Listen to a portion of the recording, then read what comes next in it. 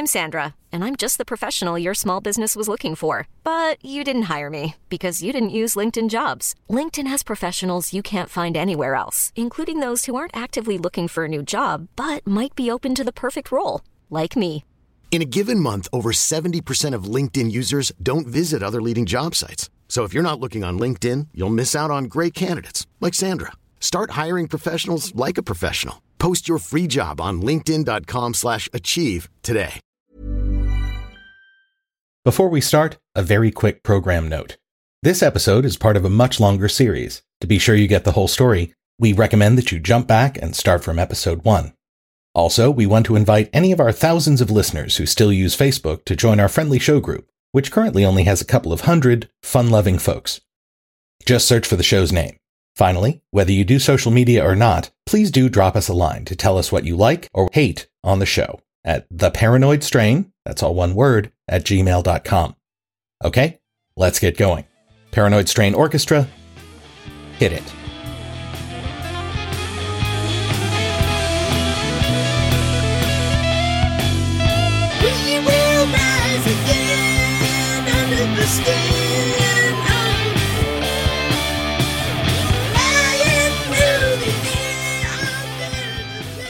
When people talk about the satanic panic of the 80s, they may be talking about one of two things. The first is the main topic we'll be covering here. That is, the series of bizarre and seemingly impossible accusations made by very young children in various unrelated locations throughout the US and Canada against their caregivers, especially those who ran early childhood daycare centers.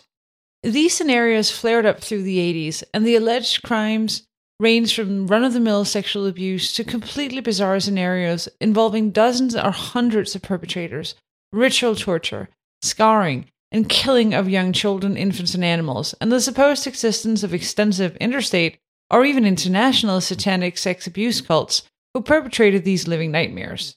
In many cases, these panics led to widespread arrests and trial of apparently blameless adults, in spite of the existence of essentially no physical evidence that any of these accusations ever even happened.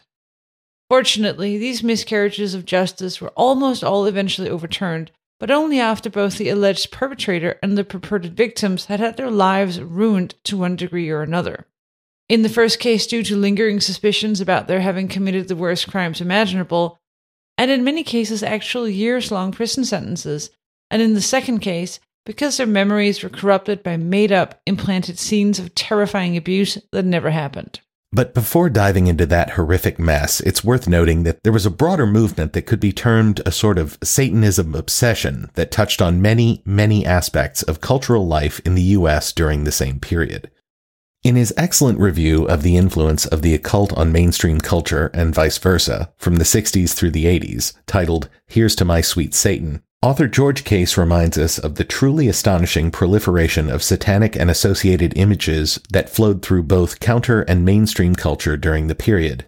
From the obscure but somehow sinister lyrics of Zeppelin's Stairway to Heaven to the smash success of iconic films like Rosemary's Baby, The Exorcist, and The Omen, or even as anodyne an entertainment as the tame, played-for-laughs, non-spooky monsters of Scooby-Doo. Well, because they always ended up being some ill-tempered but very human perpetrator playing up the idea of ghosts and monsters for personal benefit was always a favorite with the young but already somewhat skeptical, fearful Jesuit.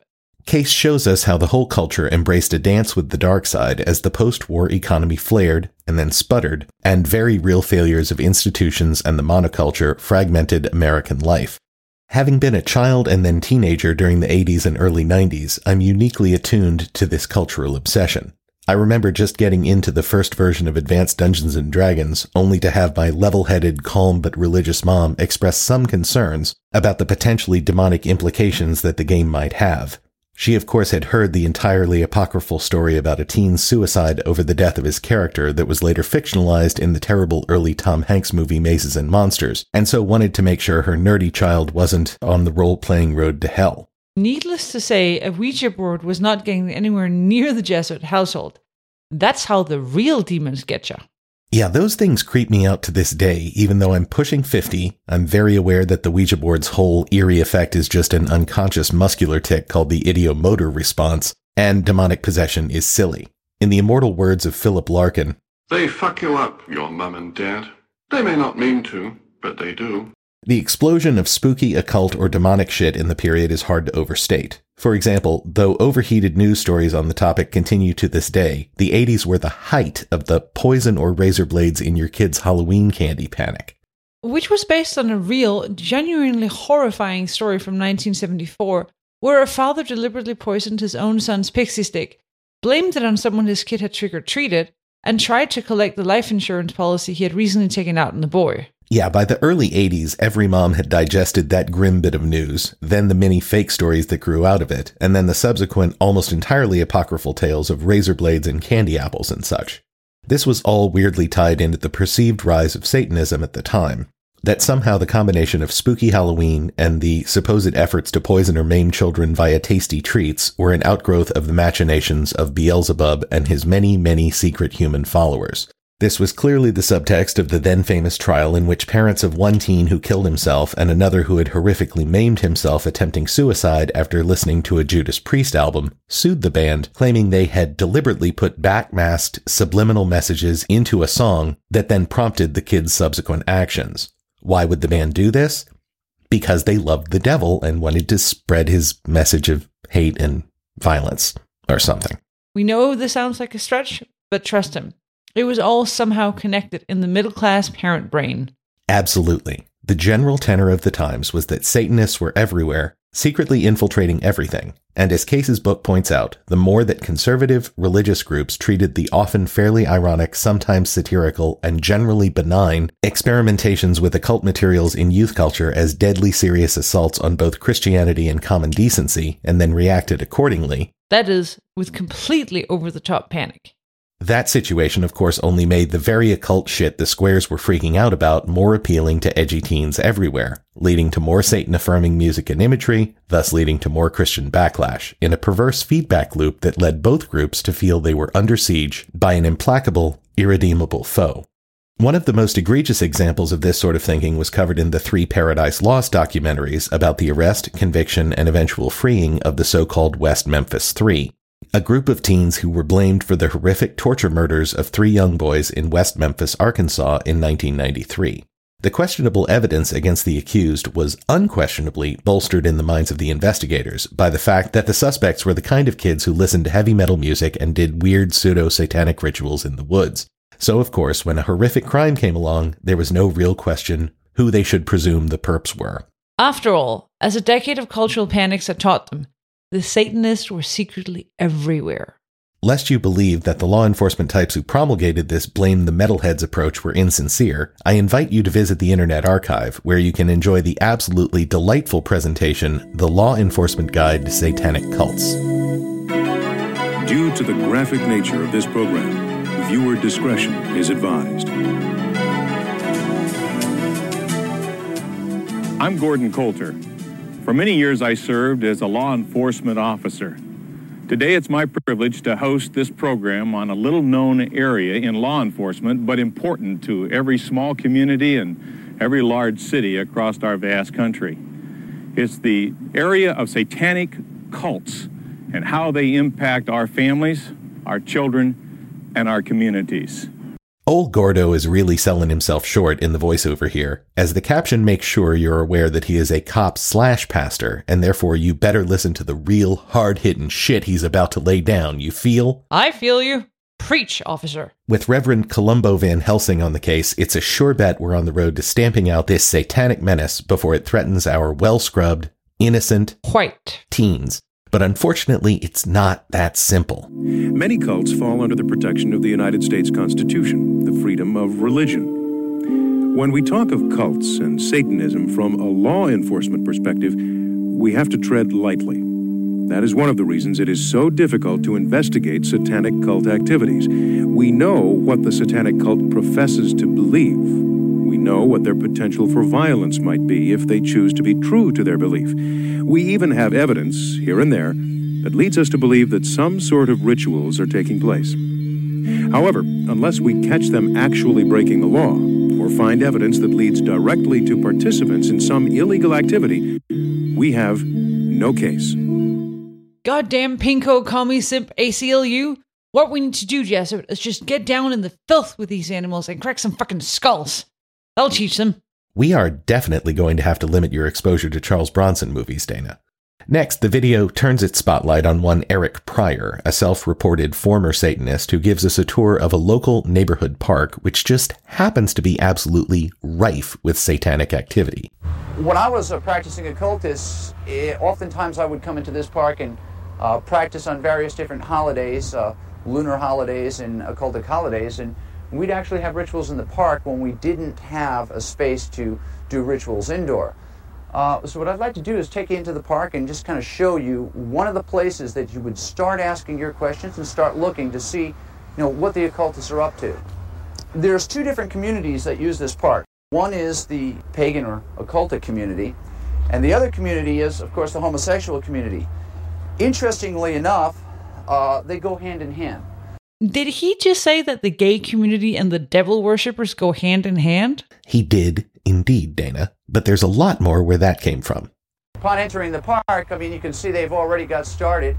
This is a pentacle. Now, right over here, I can see on a tree here, there's a inverted cross. Now, this is satanic. Well, it's actually fairly fresh, too. This here, of course, is a bastardization of Christianity, and it's a very common symbol. Obviously, they probably had a party or a ritual here within the past night or two. This is what I'm talking about. What you're looking at here is called voodoo vivi. This is kind of like a coat of arms, if you will, for the demonic. And someone has made it very clear they were probably worshiping Set, because it says Set here, so it's pretty obvious. Now, of course, we don't have the benefit of the visuals in this here podcast, but as our guide walks through this unassuming public park, it appears that the denizens of Satan have just festooned every available surface with super obvious ritual symbols. Now, we're not the kind of folks who will just cast aspersions on every earnest, credulous presentation designed to stoke the irrational fears of the public, especially the part of the public licensed to carry guns as part of their jobs. What are you talking about? You are exactly that kind of folks. Oh yeah, I guess what I just said was obviously untrue. But it wasn't as blatantly full of shit as the idea that this dude just happened to find an example of every sort of satanic cult graffiti he needed to illustrate his points by wandering around the nearest average urban park on a random day. And wouldn't you know it, some enterprising young skeptical smartass journalist actually tracked down the history of this bizarre piece of 90s cultural flotsam, and it turns out that the producers indeed just created a cynical made-for-hire bullshit tape designed specifically to be sold to cops and gun enthusiast types who had already bought into the general fear of the devil's minions that was in the air at the time. Not that anyone bothered to tell Gordon Coulter, who again is just as hilariously sincere as can be. The article's author, Harmon Leon, writing for Mel Magazine Online, gives us the inside story of how this thing came to pass. Apparently, an enterprising independent producer approached the man who now owns the largest Glock megastore in the United States. Some sentences that describe your homeland are like Lord of the Rings level fantasy to European, I am well aware. And yet, there are Glock megastores here, and this guy now owns the biggest one. Anyway, the gun guy decided he could probably sell the final product to the kind of gun nuts who subscribed to his company's mailers and who were presumably itching for an opportunity to Dirty Harry some perforations in the local satanic punk before he rips the guts out of a cheerleader to honor Sam Hain or some hippie Manson shit like that. Leon also tracked down a production assistant who basically confirms the suspicions of everyone who had seen this thing, that the graffiti in the park is a little too convenient, and that he shares the author's, my, and every other viewer with a brain in his or her head's opinion that our eager former Satanist guide spent an hour or so before the camera showed up, traipsing through the park drawing crude versions of every vaguely occultic symbol he could dream up to add some weight to his subsequent presentation. There's plenty more weird/hilarious material in this tape, but the capper comes when all of a sudden Mr. Cop Pastor Mustache Grandpa peels back a canvas tarp to reveal a 90s bikini model festooned in dotted Sharpie marker lines indicating the many, many places where the Satanists would carve up her mostly naked body. He points out each of these in turn, which represent the wounds an investigator should expect to find on a victim of satanic ritual sacrifice. Given that the woman is pretending to be unconscious and that our host is wearing the cospiest of cospy sweaters, this scene reads as highly disturbing in 2022. But even in its time, this had to be pretty fucking strange, right? You'd think so. Certainly, it's now one of my greatest life regrets that I didn't, as a smarmy, irony-obsessed 90s college student, have a copy of this to get drunk and watch with my friends. And it's not the only earnest pseudo-documentary put out by the Squares to address the largely imaginary satanic invasion of the United States. Another is... Jesrit, how many times now have you paused to add another aside before getting to the actual point of the section of the show?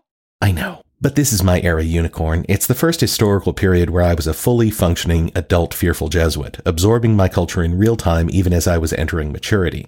This is the shit that shaped me, for better or worse. And given that I grew up in the South, you best believe I had plenty of Satan hysteria happening all around me. I was surrounded by young soldiers for Christ, clad in their youth ministry retreat shirts, on the way to their before-school day prayer meetings, and they, and especially their parents, took this whole Satan invading the culture thing very, very seriously. After all, didn't you know? We were only a few years away from the millennium, and plenty of people expected that, in the words of Tom Waits.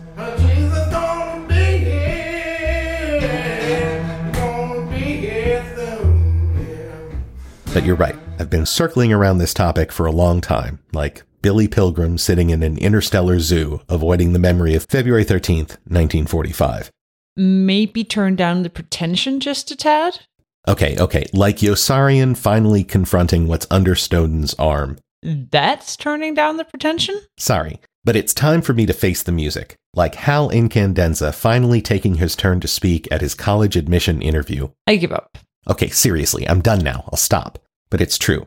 I did all of these interviews and all of this research, and I'm still kind of loath to write this part of the script because the story we have to tell here is just unrelentingly bleak. Mentally ill parents igniting a blaze of fear for children's welfare that eventually leads to emotionally scarred kids, wrongfully imprisoned adults, and communities where the sense of safety and trust is exploded, maybe never to be fully repaired.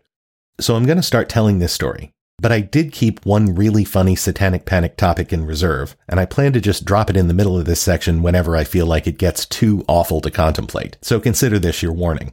We are officially notified. With that, I want to introduce the co-author of a remarkable book called Satan's Silence. It was published in 1995 when the embers of the full panic were only beginning to die away, and when the suggestion of demonic influence on a seemingly senseless crime was still a powerful weapon to be wielded against innocent bystanders. That's a little something we call foreshadowing, folks. But our interviewee's experience with this phenomenon started years before her book was finally published. We'll let her walk you through her early experiences herself. Please note, due to circumstances beyond our control, large sections of our incredibly interesting interview turned out to have some extremely poor sound quality. We've done our level best to improve the situation, but it's still pretty lousy sounding, in spite of our efforts. We hope you'll bear with us. We believe her story is so fascinating that it is totally worth suffering through some audio issues. My name is Debbie Nathan. I'm a journalist and have been for decades now. I got involved with Satanic Panic because I was living in El Paso, Texas. This was back in '86. I was working at the daily paper, the little USA Today provincial paper. I also had my child in daycare, my 4-year-old. In El Paso, Texas, we had a daycare satanic sex abuse case that really roiled the whole city, and particularly parents like me who were terrified to have our kids in daycare anymore.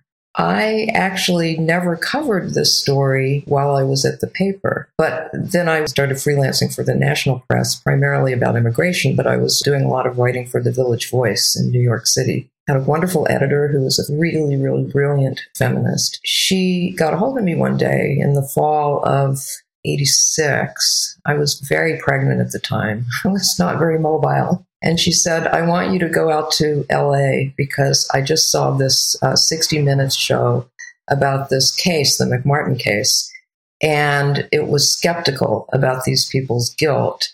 And I was wondering if you could go out there and in the next 3 weeks prepare for me a long essay about this case. And it was weird because the McMartin case had started a lot earlier. And when my child was about 2 years old, I remember rocking in the rocking chair with her and hearing about the McMartin case on the radio. So I guess this would have been in about '84. And I remember hearing about these old ladies and middle-aged women. And I think the idea that was being sort of put out at the time was, if these kinds of people could do this, then anyone could do this. And we don't know what's right around the corner or under the bush, and this could happen to your child. It was really frightening. As soon as Ellen Willis, who was my editor at The Voice, said, hey, I'd like you to check into this, all of a sudden I was like, wait a minute. It's true. There's something really weird about this case in El Paso, too. And I told her that I couldn't go to LA because I was 8 months pregnant. But as a matter of fact, we had a case that seemed almost identical in El Paso, and I could do that from here. I didn't know anything about these cases at the time. I had no global perspective. Two women, one was in her late 30s, the other was early 40s. They were both mothers. They had no records at all, not even parking tickets. And they had both been convicted by the time I had this conversation with my editor, and they'd been sent away for a very, very long time to prison. I started doing this reporting, just kind of the nuts and bolts stuff. Okay, they've been accused of basically sexually torturing a very large group of kids over many, many months. And they've been accused of taking this group of 3-year-olds and 4-year-olds and walking them a mile away to one of the teachers' houses, spending a long time there, taking their clothes off and torturing them sexually, and then dressing them again and walking back. Time, motive, opportunity. Could these people have done this? Did they have some reason to do it? They didn't seem to have a motive that I could figure out. They didn't have any criminal history. Nobody was saying that they had a history of mental illness. So then I said to myself, did they have the opportunity? Meaning, could they have gotten away with it? So I remember going to the daycare, and I saw that all the classrooms had great big glass windows, and so there was no privacy. I thought, all right, let me see if they could have actually walked to this house to do this to the children during the, whatever it was, 45 minutes or an hour that they had for lunch. And I remember sticking my newborn into a stroller, and then I had my 4.5-year-old holding my hand, and we did this walk, just the three of us. And it took me forever with 2 kids, with a stroller and a 4-year-old. We just walked to the house and back, and that in itself took the entire time. So that didn't even include the torture, molestation, dressing and undressing. And by the way, none of these children had ever had so much as a garment disordered. So I thought, okay, there's something really wrong with this. And so what I have to figure out is, why did this happen? Where did these accusations come from? The defense attorney actually lived next door to me. He was very passionate that these people are falsely accused. He was very eager to give me the discovery materials, including the child interviews that were done by the social workers and the police. Reading these interviews, it was very clear that these kids were undergoing a tremendous amount of pressure and suggestion. As I delved into this further, started finding out that a lot of the techniques that had been used by the police had come literally from McMartin, that the McMartin social worker and I believe some of the other people involved in interviewing the kids had actually come out to El Paso to train the people that were doing this in El Paso. There was a lot of talk during this case in El Paso about how this was happening all over the country, and the children were all talking about the same things. And so therefore, there must be this at least national, if not international, satanic conspiracy to do this to children in daycare. The theories range from simplistic to really complex. I guess the easiest one was the Satanists just want to do bad things to kids. And then the more complicated one was the Satanists want to mind control the kids. So they want to do these sexual tortures and then, I guess, implant some kind of signals or something psychologically or mentally in the kids so that when the kids are grown-ups, the Satanists will snap their fingers or say some code word or something, and then the kids will, sort of like Manchurian candidates, they will become satanic adults. But I started realizing that they were all sort of teaching each other. The conspiracy really, I'm using that word in quotes, but people were traveling all over the country and spreading these theories and these techniques, which have since been shown to be very faulty. I wrote my first piece for the Village Voice about the El Paso case, and there wasn't a lot of skeptical journalism being done back. I noticed, interestingly, that very few of the people that were doing this journalism had children, because back then there were very few women still in these rooms. Most of the people that were doing news were men, and the only ones who seemed to be skeptical were the ones where their wives were home taking care of the kids, but at least they had kids, so they saw how kids behaved. I was one of the only women that was even looking at these cases, and I was very grateful that I had children and kind of had that insight into what children's behavior is actually like.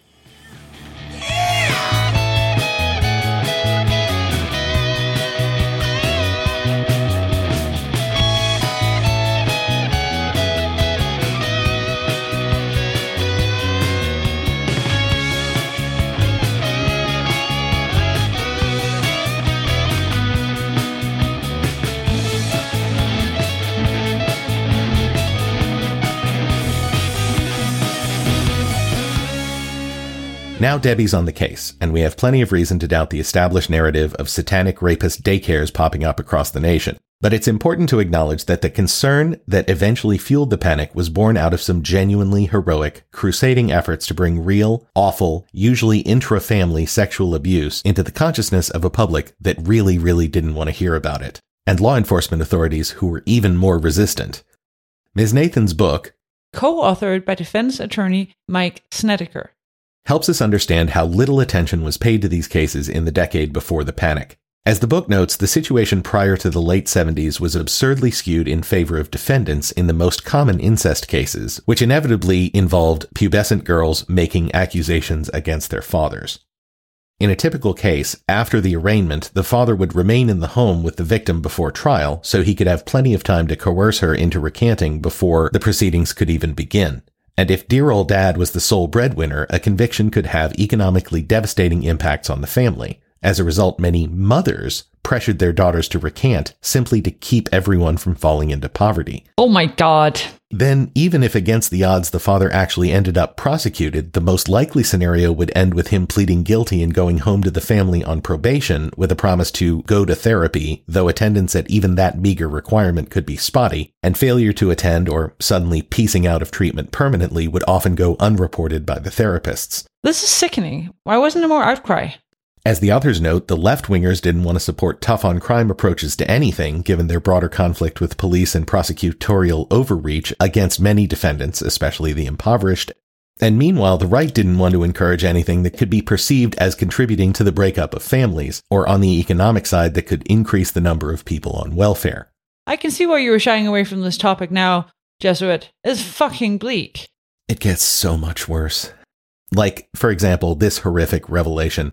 In the pre-advocacy period, doctors would often implicitly blame wives for their husbands' disgusting incestual acts. The authors focused their readers' attention on one particularly repulsive but influential example, a Dr. Roland Summit, who came up with a theory to explain the incest dynamic. He called it, actually, Dana, why don't you tell us? You're a cruel man. He called it the family romance dynamic. Ew. Look on the bright side. I'm the one who has to do the actual explaining. Okay, deep breath. Here goes. Dr. Summit starts with this highly sympathetic description of the perpetrator. Quote, the hapless father, who would never approach a child on the playground, now that he has his own children, naturally felt a certain erotic attraction for the, again, please understand that I am quoting here, the delicious little creatures he has spawned. Wait, this is a quote? Like an actual quote from a medical professional? Yes, and you're not alone in that reaction. The authors note with disgust that this married 40-something father of daughters implied it was perfectly common for men to see their children as sexually delicious. I will never stop showering. I know the feeling, but Dr. Summit goes on to explain that as the middle-aged man sees his horizons shrinking, his bitch wife... Jesuit is lightly editorializing here, but the original sentiment is pretty close. She isn't even around to take care of his needs because she has the nerve to instead work on her career. She did this not because the evolving state of the American economy, inflation, and a series of price shocks had made two-earner incomes a necessity for many families, but rather because this preening narcissist felt, again we're quoting, depressed at the loss of her youth and the waning of her girlish attraction, and therefore was no longer, quote, invested in endorsing her husband's ego needs. Or, in other words, as the authors characterize it, it is the wife's fault her husband's eye is wandering, because she is a shitty partner. At the same time that his marriage is fizzling through no fault of his own, this domestic Humbert realizes his once enchanting toddler daughter is now, another icky quote incoming, quote, an adolescent who was learning to transmit the magical vibrations our society requires of the emergent woman. Mercurial, kittenish, provocative, enigmatic, with the fragile innocence of a child mixed with the vaguely destructive allure of the temptress. She's the opposite of mom, focused on her father's needs, a good, traditional wife. When is this part of the show over? Not for quite a while, Dana. Apologies. So the good doctor asks rhetorically, how is this man supposed to resist such temptation, especially when his wife is, quote, remarkably oblivious to the situation, since it frees her up from meeting her husband's sex-pestering demands. Please note that Jesuit's original idea for this part of the script was to parody Dr. Summit's horrific scenario with a satirical skit in which porn performers who are used to filming step-parent sex fantasies are confronted by Dr. Summit's terrifying vision of modern American family life and walk off the set in protest. But honestly, it just never came out funny. This whole thing is just too vile to parody. But as horrifying as all of that was, it's great that the authors provide that background so that we can understand that the pendulum was originally swung so far against sex abuse victims that the crimes perpetrated against them were almost never addressed in a way that promoted either justice or healing. So it's not surprising that victim advocates would, by the late 70s, be full-throatedly in favor of believing victims as the pendulum slowly began to swing in the direction of really addressing and dealing with these sorts of crimes. A similar dynamic was at play in the early days of the Me Too movement for similar reasons. Though, we should note, in spite of the well-publicized fears of many men at the time, no overreach of the kind that led to the Satanic Panic has resulted from prosecuting prominent men who have been exposed for their well-attested actual crimes against women over whom they could exert power. Indeed, and the book notes the other major cultural forces that contributed in the years before the panic, including the fact that between 64 and 73, the percentage of Americans who acknowledged believing in a literal Satan went from 37 to 50% and kept rising for the next 2 decades. Of course, they also note that the fear of devil worshippers overrunning Mayberry were hilariously off base, as most of these supposed Satanists were white upper-middle-class suburban dudes who worshipped the devil by getting together with a few brohemes, reading some vaguely occult-sounding stuff from Anton LaVey or some other dusty book, and then accompany all of that with some half-assed improvised rituals, songs, chants, or other activities they picked up from popular culture, slasher movies, metal lyrics, etc. We have put together this advanced audio model of what 2 of these perpetrators might sound like while performing their evil rites.